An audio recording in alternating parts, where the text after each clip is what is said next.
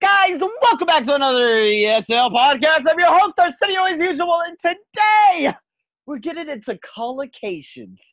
It's been a very long time since we've done these, people. I'm so grateful to do this again.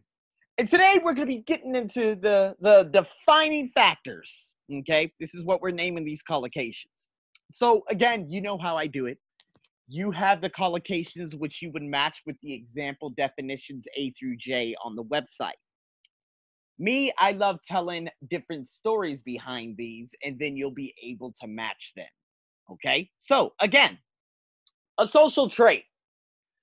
A social trait is something that it's a trait of how you socialize. So, some people would say that I am very energetic. Okay? I didn't always have confidence. That's a social trait. I remember when I first went to high school, oh my God, I was one of the shyest students ever. Because again, this was a wide range of women that I've never seen before coming from my neighborhood. Because instead of, having just a 2 to 4 kilometer radius of, these individuals going to my school, which was primarily of African American and Latino descent, like Mexican, El Salvadorian, and Honduran. Then I go to my high school, which has possibly a 40-kilometer radius. So we have Thai Americans, Chinese Americans, Korean Americans, Filipino Americans, people from Guam, African Americans, not from my school, but from a more middle class area. So they speak different from me. So it was interesting to be like, well, he's different from you, because it's a concoction. It was a variety. It was a cesspool. It was a melting pot of so many different people from so many different backgrounds. That's what makes, diversity so beautiful. This is why the likes of Singapore is very good. This is why diverse nations, I don't know what you consider a very diverse nation, although America has diverse cities, but they're very not diverse whatsoever in terms of mindset. And that's, just me speaking from personal experience. But again, the more diverse a nation is, the more open-minded they are towards other groups, religions, and cultures, right? We could all agree to that. So, social trait, confidence. I didn't have that much. Then I remember I was sitting in band class, and my friend Carlos was sitting next to me. And I was kind of shrugging him off because I'm like, yeah, you're from middle school. I really don't want to talk to you. I want to meet new friends. And he came in, sat next to me. He's like, hey, what's up, Arsenio? I was like, what's up? And so Carlos and I, we breathe the same air. I don't know if we were extremely close, but we were very, very, we were pretty close, but not as close as we were in 2003, which was my sophomore year. By that time, my personality began developing because Carlos, after summer break of 2003, had become extremely funny. His humor, his personality started developing. So the more I was around Carlos, the more I inherited his traits. And that's the next one I'm going to be getting into. Genetic inheritance. Now, of course, me and Carlos and I, we do not share the same traits. We do not. Okay, the same genes, if you will. And so genetic inheritance, you see things that are happening on the news right now. They're trying to bait people into believing that this coronavirus is attacking only people of color, which is very, very, it's egregious to see that. But they're saying that we have genetic predispositions to why African Americans are dying so much. And I'm like, but okay, wait, African Americans, Africans, I don't see that many deaths in Africa. What is it you're trying to say? And then I go back and I say, wait, so how many of the, I don't know why they put it into boxes like, color, black people, brown people. I'm like, oh my God, what is going on here? But they're saying that our immune systems aren't as strong and we have genetic predispositions. I completely disagree with that. Okay. One, because the majority of people who do get cancer in America, they're not African American. I'll leave it at that. Number two, our immune systems come from the motherland. And in the motherland, hell, they battled off all types of things on a yearly basis. Yes, lots of lives are lost. But again, I met a South African. He's like, dude, I never get sick. And the reason why I don't get sick is because this. our immunity is very powerful. See, I'm from Africa, you're from, and so he was speaking to me, and I'm like, well, that makes a lot of sense. So the genetic inheritance, I don't believe, but underlying illnesses, I believe 1000%. Now, it's not just that brown people, black people, green people, red people, yellow people, orange people, pink people. I don't know why they put these labels on it. That's why I'm very happy to be away from America. But it's the fact that, hey, if you're obese, you're at risk. If you have high blood pressure, you're at risk. If you have any underlying illnesses and you made poor decisions in your past consistently for 365 days a year, and you gained an insane amount of weight, and you have diabetes, and you have this and that, you put yourself at risk.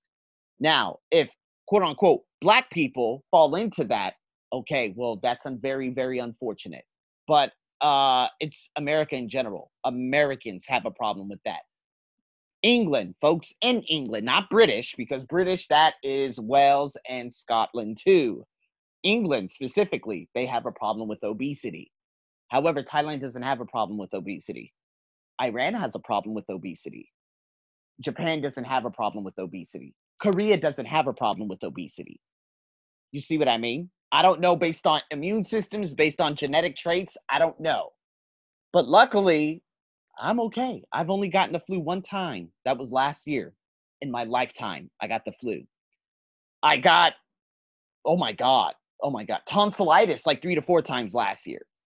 And I haven't gotten it since October last year, which is one of the longest stretches in my life since being in America. Why? Because I wash my hands now. That's it. No more excuses. I don't use genetic inheritance as excuses, because if that's the case, they would say, oh, well, you're this color and, based on your genes, you should be in jail. That's ridiculous. So I don't like that, but you can match it with the definition if you will. Now let's go into it. Developmental milestone, something where you've reached a peak in your development. So as of late, you guys probably don't know, I got so many different people that listen to my podcast, but I've done a transformation program with the transformation coach from South Africa, a dear friend of mine by the name of Mir Butler. She took me through this course. It was like a 12 to 14-hour course. And honestly, the limiting beliefs and negative attitudes and things that I had within my subconscious mind for such a long time, they've been done away with. And now those things no longer happen. Those ideas and all of that has been cleared of my subconscious. That's the most unbelievable developmental milestone of my life, because I developed myself by taking that big step and saying, hey, you know what? To be honest with you, I do believe that I'm not giving my life 120%. That's it. I believe I was giving myself 60%, 80%, and things continued to hinder me. And so, after developing that, hey, I opened the floodgates to so much ample opportunity. So, that's a developmental milestone. Social environment. A teen's social environment. You are a product of your environment, unfortunately, but you do not have to be. Some people, they just sit there idle and they say, I'm just going to let life happen to me instead of, is it happen to me instead of for me? So you have the ability. See, my social environment, I chose not to ditch class. Ditch meaning skip class, meaning do not go to class. But those other students by the name of Ralston, by the name of Chris, and all those other guys, Mark, he was a childhood friend, got straight A's coming straight out of Honolulu, Hawaii. Came to Las Vegas. He came from a very strict family. Of course, his family being born and raised in the Philippines, and then they migrated to Hawaii. They didn't really like my kind, but, I grew on them probably over the next 3 to 4 years. And they ended up realizing that I was amazing. And big shout out to Mark's brother, June. June was a very quiet one, but him and I finally had the most honest conversation in 2 decades last year. So big shout out to my man over there. But the social environment that Mark was around, he ended up becoming a product of it, but I didn't. I stuck to marching band, playing the baritone in freshman year of high school and sophomore year. Mark, he did not. He did not join band per se. But by the time he went to high school, he was more, I don't know what it was he loved to do anymore. He was a very studious individual back in middle school, but then he started hanging around with the wrong people, became a product of the social environment, and dropped out of school at the age, I'm sorry, at what is it, grade 10, grade 11? I can't remember. Had to be 11 or 12. I don't really, he did not walk across the stage with me in 2006. I can assure you that.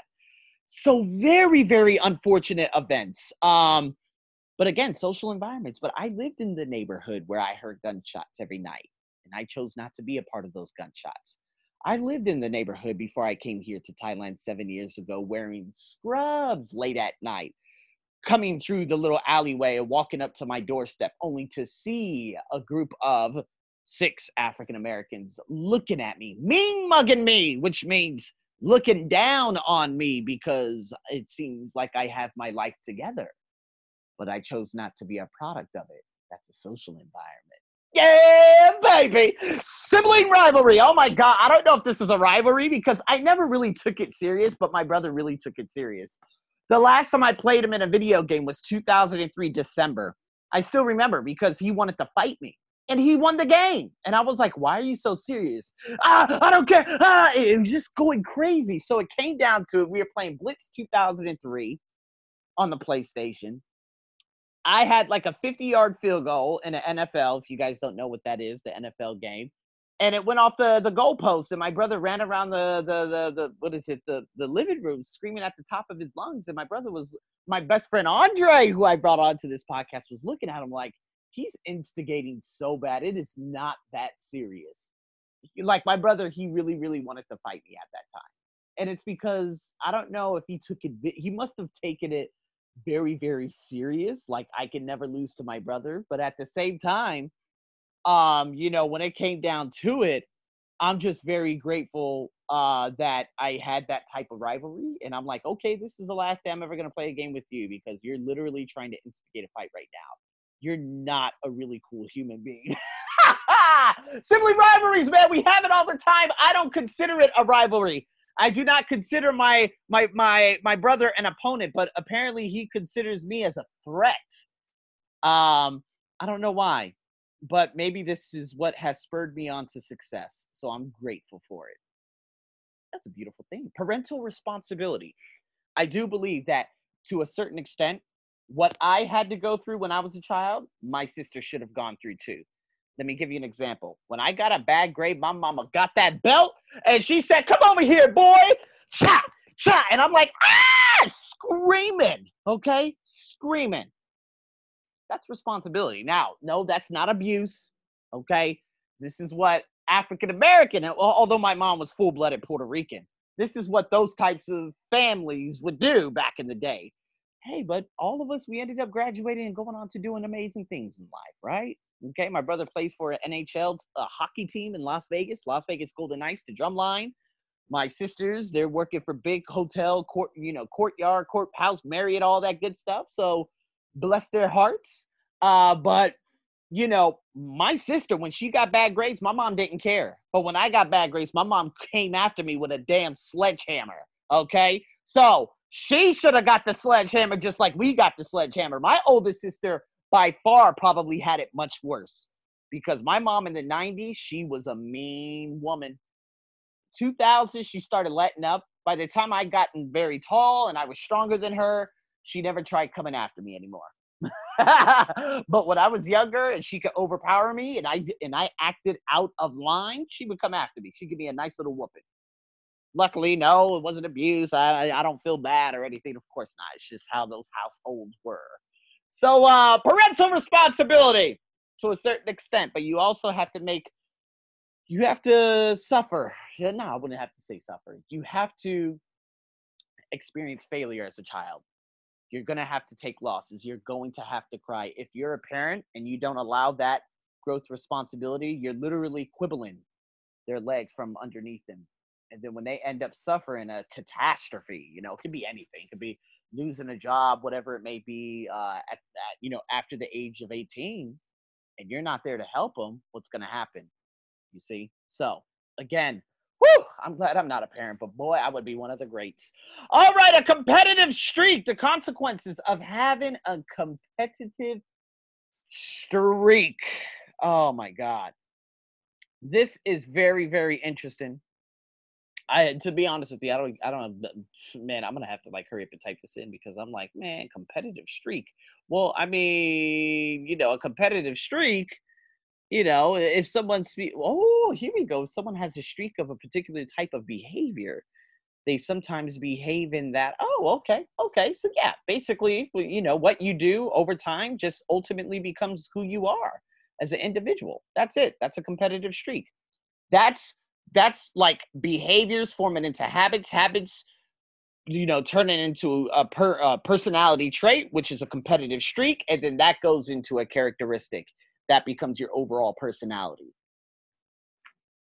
That's what that is. An uncanny resemblance. Oh my god, I already forgot what that word meant. It's such a shame, man. Had that word in front of me for such a long time. Uncanny's like a mysterious. There we go. Something strange. I hate these big words. Some people would say that's not a big word. It's a big word. Uncanny. It's mysterious. A mysterious resemblance. Have you ever saw someone that looked kind of like you and you're like, what the hell? There you go. Idiosyncratic mannerism. This is when someone has a facial gesture and perhaps they don't know that they're doing it, but it's very odd.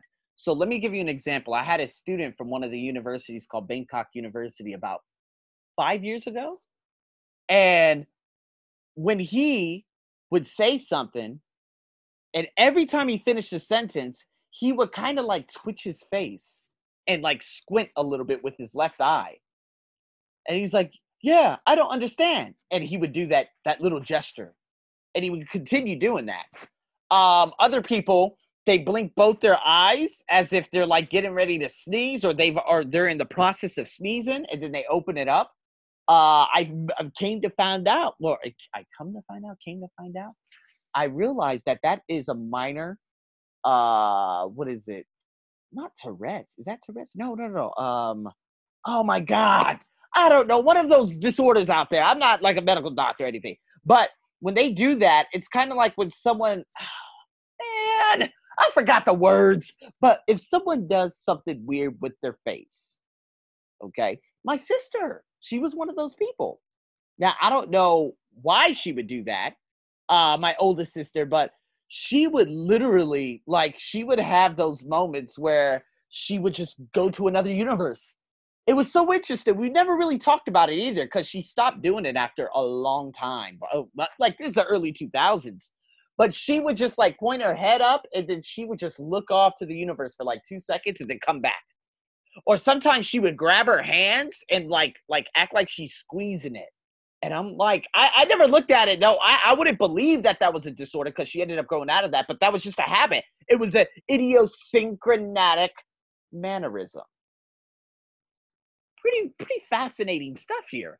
And a strict upbringing. That means you couldn't do this, you couldn't do this, you couldn't do this, you couldn't do this. Guys, I don't believe in strict upbringing. This is why I love my mother so much. However, we do not speak. I still love her to this day because she gave me the ability to live freely. And this is what I loved so much about my mom. And so I think the more strict you are, the more you're going to end up cutting loose. And so think about it. If you have a strict upbringing and your mom says, "Do your homework. No, you got to be home before this time, that time, this time." When you go off to university, you're going to lose it. You're going to lose it, meaning you're going to go crazy. And a lot of people would probably disagree with me, but you got to live while you're living. That is all. Who's the Saguru? I forgot his name. But he said life or oh my God, I forgot that quote too. Guys, I'm forgetting everything right now. Oh well. But life is about experience. And if you say no, no, no, cannot, I understand. Maybe you're scared. Okay. But again, it's all about the experience. I'm fortunate enough, and I come from a family fortunate enough. I don't know about my brother so much, but my youngest sister, she's the most pure. Me, I mean, probably a little bit bullying, you know what I mean? But I stopped that BS when I was younger because, again, I was bullied by my older siblings. But all of us, we ended up having great heads on us. You know, we didn't have a strict upbringing. Now, my mom said, if you act wrong, if you do this, you do that, especially in the 90s, boy, I had to watch my back. If we did anything, oh, it would be trouble. But it wasn't to the point where, that I was scared to be around my mom. No, no, no, no, no, no, no, no. I would love it. Every time my mom came home, I would cry some days because my mom would have to work swing shift, which means 2 p.m. to 10 p.m. So when I wake up in the morning, that's the only time I would see my mom. I think that was second grade, if I'm not mistaken, or some parts of third grade. And I remember it was during the summer months too. So my mom would work at like some kind of pharmacy. And I would never see her. So there was only 1 or 2 nights that I stayed up past my bedtime just to see my mom. And so I love my mom. I didn't fear my mom whatsoever. The moment you start fearing someone, that's terrifying. Yeah, that becomes domestic abuse, you know. To my extent. I believe that someone should be filled with lessons. I think parental guidance should be implemented, filled with lessons. I think a father should be a father, a friend, and everything else. Um, but at the same time, you can't be walked over. So luckily, I don't have to make any of those decisions. I'm single. I don't have to deal with any of that. But a lot of you out there who are parents, I'm sure you guys are amazed. And I know there's a lot of things that you have to learn along the way. So, oh my God. In saying that, guys, those are my stories for the collocations. If you want to check them out on my blog and match them with the definitions, you are more than free to. You have the capabilities of doing so. So, guys, saying that, thank you so much for tuning into a very long podcast. Got so much more to come. So much more to come. I'm your host, as always. Over and out.